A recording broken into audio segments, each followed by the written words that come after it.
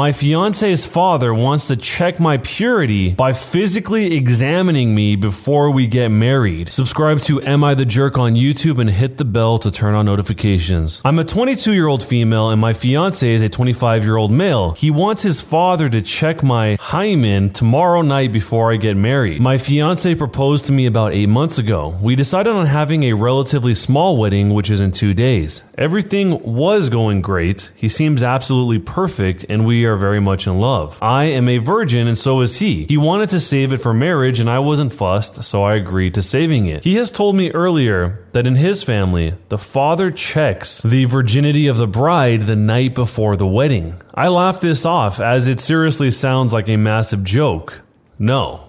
It turns out he was dead serious. He wants me, the night before, to open up my legs in a small ceremony type thing so his dad can check me while him, his brothers, and uncle can watch so they all know that I am still pure. I told him, fat chance am I going to do that, and he was begging me to go through it and how important it is for him. He said he knew it was slightly embarrassing for me, but his mom did it, and it will prove how much I love him and that I have nothing to hide as I am still pure. I left and he was crying. It was very dramatic, to be honest. I want to call off the whole wedding because of this and never talk to him again, but at the same time, it's only one thing. And other than that, we are genuinely perfect for each other and I don't want to spend my life with anyone else. And it is very important to him and his family. What on earth do I do? I am currently at my friend's house and I might stay here for the night. Tomorrow would be our last day as an unmarried couple and I am straight up panicking. There's an update so we do know what happens if we fast forward into the future. First of all, thank you for all of the replies. I didn't think this would get so big. I have pretty much read all of them. So here's the update. I went to talk to my fiance this morning. I told him that his father is not going to look at me and he needs to respect that. He was adamant that it needs to happen and accused me about lying about my virginity. I was trying to be calm and rational, but he was not having it and he just became more and more angry. I told him, if he really loved me, he would stand by me on this and tell his father no, to which he slapped me and said he didn't need to prove anything. So I ended it, called off the wedding, and left him. I am currently back at my friend's house being miserable and eating pizza, which is pretty fun. So was I the jerk? There were a lot of responses to this. Some of people saying that this is a medieval practice and that who knows what would happen if they're demanding this before they even have children. What would they demand once there are children involved? Somebody actually had the perspective of somebody who lives in a country where they do this and how it differs to what the OP described. I'm from a country where some cultures still do a hymen ritual check at the weddings, but it's made only by women. Men aren't even allowed in the same room where it's taking place. I'm sure it was just BS to test the OP's limits. Glad she dipped before she got stuck with this POS. This whole thing is so weird because, as people have pointed out many times across many movies and many books, that isn't even a reliable test. You can still have it after having done the deed, and you can also have the reverse situation where you no longer have it, but you never did the deed. People bring up situations like horse riding, being on a bicycle, or doing anything else that would make it not be there for a test like this. This whole situation is very weird, and it's a good thing the OP got out of there because, as many people pointed out, who knows what would have happened if she would have stuck around. It's even more odd that this family didn't bring up this whole concept until 2 days before the wedding, and even then, she still thought that it was a joke. If this was you, and you were in a relationship with a person you thought was the absolute perfect person in the world, but this was the requirement, what would you do? Let me know down below and jerk or not a jerk and why. I sat down on my friend's MacBook and I broke it. I offered to pay her the money for it, but now she wants more money because, quote, she was upgrading anyway. So it's this or she will sue me in small claims court. I had some of my friends over at my house and one of my friends invited one of her other friends to come over. She had her MacBook on my couch, so when I sat on it, it broke. Since it was completely my fault, I offered to pay her the money for it and she agreed. She got it 3 years ago and it cost $2,200 at the time. I told her I'd wire her the money in a week to her bank account. She's now emailed me saying, as per our conversation, she's expecting the $2,700 that I agreed for. I didn't know why she added the extra money, so I got her number from my friend and called her to find her telling me she's now expecting me to pay for her new upgraded MacBook since she was upgrading anyway. She said if I don't agree to that, she'll be suing me in small claims court. Can a judge agree to that? Should I wire her the $2,200 $200, or should I just tell her to sue me? Fast forwarding into the future, we got an update, so we see how this all played out. I did some research specifically for repairing the screen for a MacBook, and for her particular model, it's around $310 for the screen plus the labor cost. So I wrote her back saying that since she didn't accept my initial offer of $2,200, I'm withdrawing that offer and offering to pay for the repair cost. She sent me an email calling me a B, and that she's going to take me to court. I actually got served a few days later and went to court. I told the judge I gave her 3 options to choose from. Number 1, either to write her a check for a brand new one, which was $2,200. Number 2, to get her a refurbished one from Apple, or third party, or even used, which would be around $1,400. Or number 3, fix her current MacBook since the screen is the only thing affected here, and it would cost around $300 plus money for labor. I printed out the email I sent her and the mail she sent me back refusing and demanding the $2,700 and calling me a B and saying we'll go to court, plus screenshots for the price quotes from different websites for a new/refurbished screen and the screen fix for her particular model. I gave all that to the judge. I also told him that when I offered at the very beginning to get her a new one from the Apple store, she said, no, I want the money in cash. When I told her I'd give her $2,200 for a new one, she said, okay, but later came asking for $2,700 because she wants to upgrade. I tried to show him how it's clearly visible that she's trying to take advantage of me. She gave the judge an attitude almost the whole time, which really pissed the judge off and helped my case, I guess. After listening to both of us, he ruled that I pay 50% of the repair cost since she negligently left her laptop on the couch. So I'll only be paying no more than $200 to $250 for the whole thing. If it weren't for all you guys, I would have paid $2,200 instead of the $200. And honestly, I love the look on her face at the end as we walked out. Was I the jerk? What could the other girl's logic possibly be for having her pay $2,700, so $500 more than she was already offering her to buy it brand new? I mean, that laptop obviously wasn't even brand new.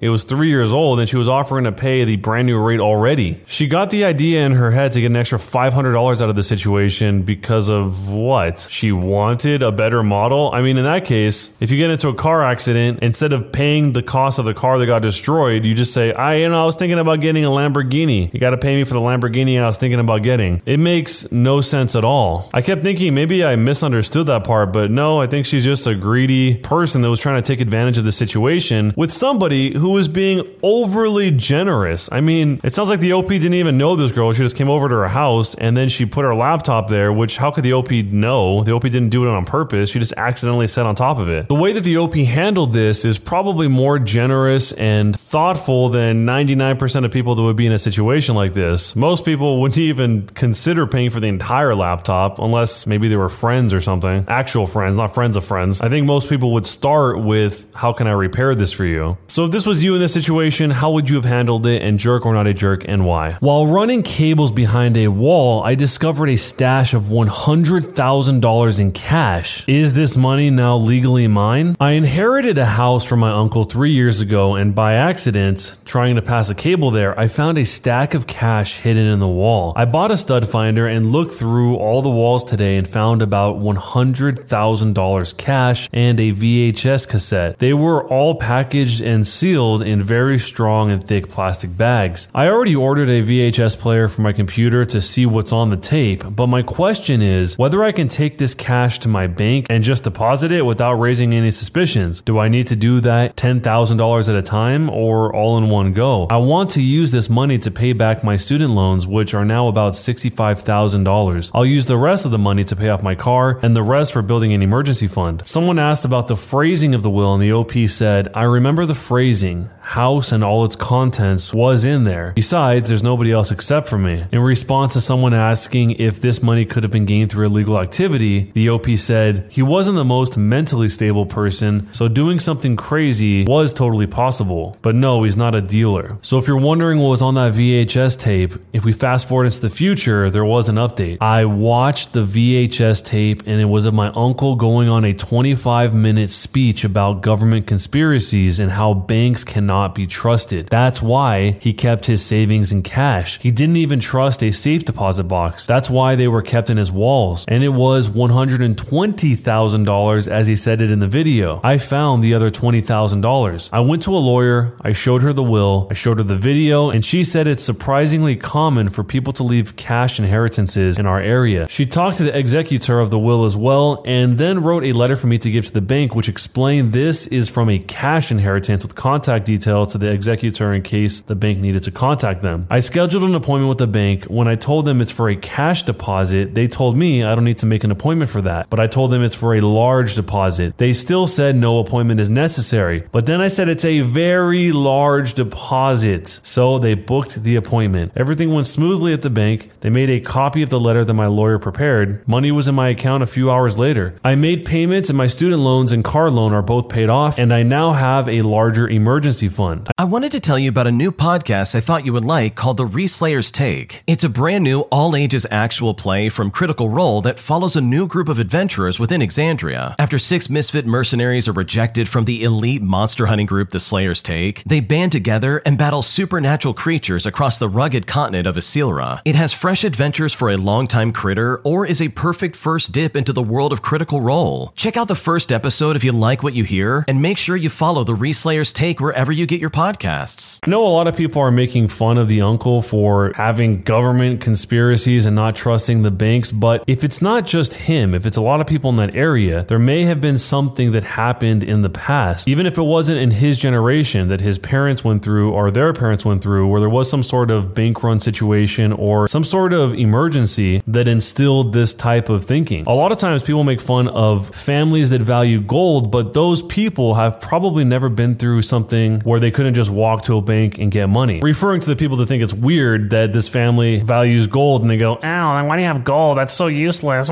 Once you have those type of experiences, it seems to totally change the way you think about what money is in general. And there's got to be a reason in the past why it's surprisingly common for people in this area to leave cash inheritances. But with all that said, this is a pretty incredible windfall. The OP not only has a house of his own now, but he has $120,000, which he spent to pay off his car, his student loans, and then has an emergency fund as well. Obviously, none of that is worth losing your uncle, but it turns out he was able to use that money. So if you were in a situation like this, where you randomly found $120,000 in the walls, how would you spend that money? Let me know down below. I don't want to help my boyfriend buy a house. I've been with Mark for 2 years now. When we got in a relationship, we discussed what we wanted, marriage, kids, etc. But we haven't really talked about taking the next step yet. Mark's dream has been to own his own house. He has been saving up for it because we live in a medium to high cost of living city. It's not going as fast as he'd have liked. Yesterday, he asked me if I would consider paying for all the rent and utilities for an entire year while he aggressively saves. Frankly, I'm not 100% on board, and I told him this. I asked him if he has thought about marriage. He said that it might be too soon, and I agree, but that he definitely loved me and saw a future with me. I asked him if the house would be completely his own or if we'd buy it together, and he said it would completely be his own because we aren't married yet, and buying a house together would be risky. I asked him if he'd pay me back his share, and he said eventually. I have an inherited house from my grandmother in a high cost of living city which I'm currently renting out. I do not want to lose it, and when I inherited it, Mark and I agreed that if we ever head towards marriage, he's fully on board to sign a prenup that ensures he has no claim on it. He stated that he'd include this house in the prenup because it would be his own. Here's my problem. Mark has not done anything for my grandma's house. Neither have I. The house was in perfect condition. I rented it out within months of finalizing the inheritance, but he literally has no reason to stake a claim. But by covering all the rent and utilities for a year, I will be providing monetary assistance to him, and if we break up, I'd have lost quite a bit of money for seemingly no reason. In a way, I'd feel entitled to a part of this house. Is this a selfish way to think? I love him, but I don't want to assume the risk, especially because our future is not clear. I asked him if he'd consider moving in with his parents, and I'll find a roommate temporarily for a year so that he could save up money. This way, I wouldn't have to spend more than I'd need to. He'd achieve his goal, and we could still continue our relationship. But he said I was being incredibly selfish and untrustworthy because it would be our home. Just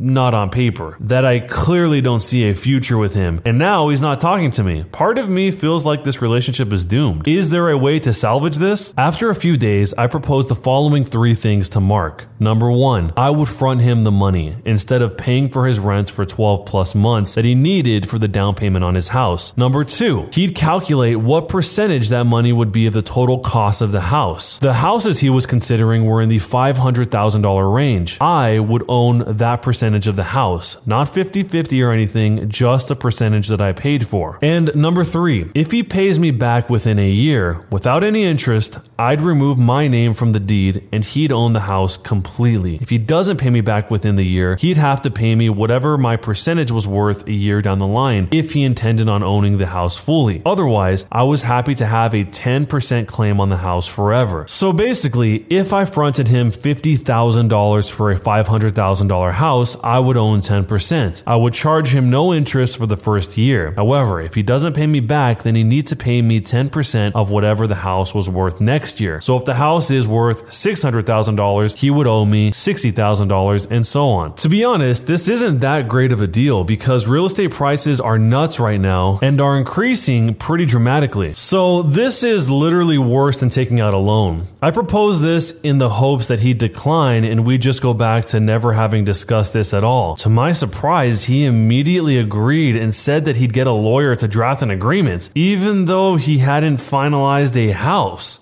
Well, okay then. He had it ready in 2 days. He was incredibly pushy about me signing it, but I wanted to review the whole thing with my lawyer, so I didn't care. It turns out there were some super shady clauses added, with my contribution being termed as a gift and not as a loan. I'm not going to go into all the details, but basically my lawyer said that this agreement was super problematic and would cause all sorts of issues down the line. He drafted an alternate and sent it to Mark. Mark did not sign it. He was adamant that I signed the original agreement, but he wouldn't tell me why. He got increasingly angry and became kind of violent, which was the first time, and I was very surprised and scared. He called me a B for not trusting him and for reducing our relationship to a transaction. After 2 whole days of this, of emotional manipulation and gaslighting, I decided that I no longer trusted or cared for this man, and there is no way in hell I can continue to be in a relationship with him. So yeah, I'm out of that relationship, y'all, and the money is all mine. All I can feel is peace. Was I the jerk? I'm very glad to hear that the OP got out of this situation. This guy sounds like a total jerk. I mean, the fact that he even thought it was normal or okay to say, hey, pay for everything for an entire year and I get to keep everything is pretty messed up. Some people are making it about gender, but it doesn't have anything to do with that. If any person was trying to do that to any other person, regardless of whatever their role was in the relationship or whatever their gender was, it doesn't make a difference. I mean, the OP consistently provided fair and reasonable alternatives. I mean, she even said, hey, let's stay together, but you go live with your parents for a year. I'll go do this. That way you can save up money more easily. And then he tries to catch her in this weird, shady contract. I mean, why did he think that he should even be the one drafting the contract in the first place when he's not the one who's providing the offer? It's probably, as the OP is implying here, that he's up to something nefarious and he's trying to pull something that she wouldn't have noticed. So all I can say is I'm just glad that she's out of there. That sounds like a terrible situation and she just dodged a bullet. But how would you handle this if this was the person that you wanted more than anyone else in life and they proposed this thing to you? How would you handle it? What would you say? And let me know down below, jerk or not a jerk, and why. When you subscribe, make sure to hit the bell to turn on notifications. To finish listening to all the stories in this series, use the playlist at the top of the description. And next time you live stream, use the cream of the crop music. Search for Cream of the Stream on Spotify or whatever music platform you use for copyright-free music to use for your stream. It's free. Cream of the Stream. Either way, thanks a lot for listening. We'll see you guys next time.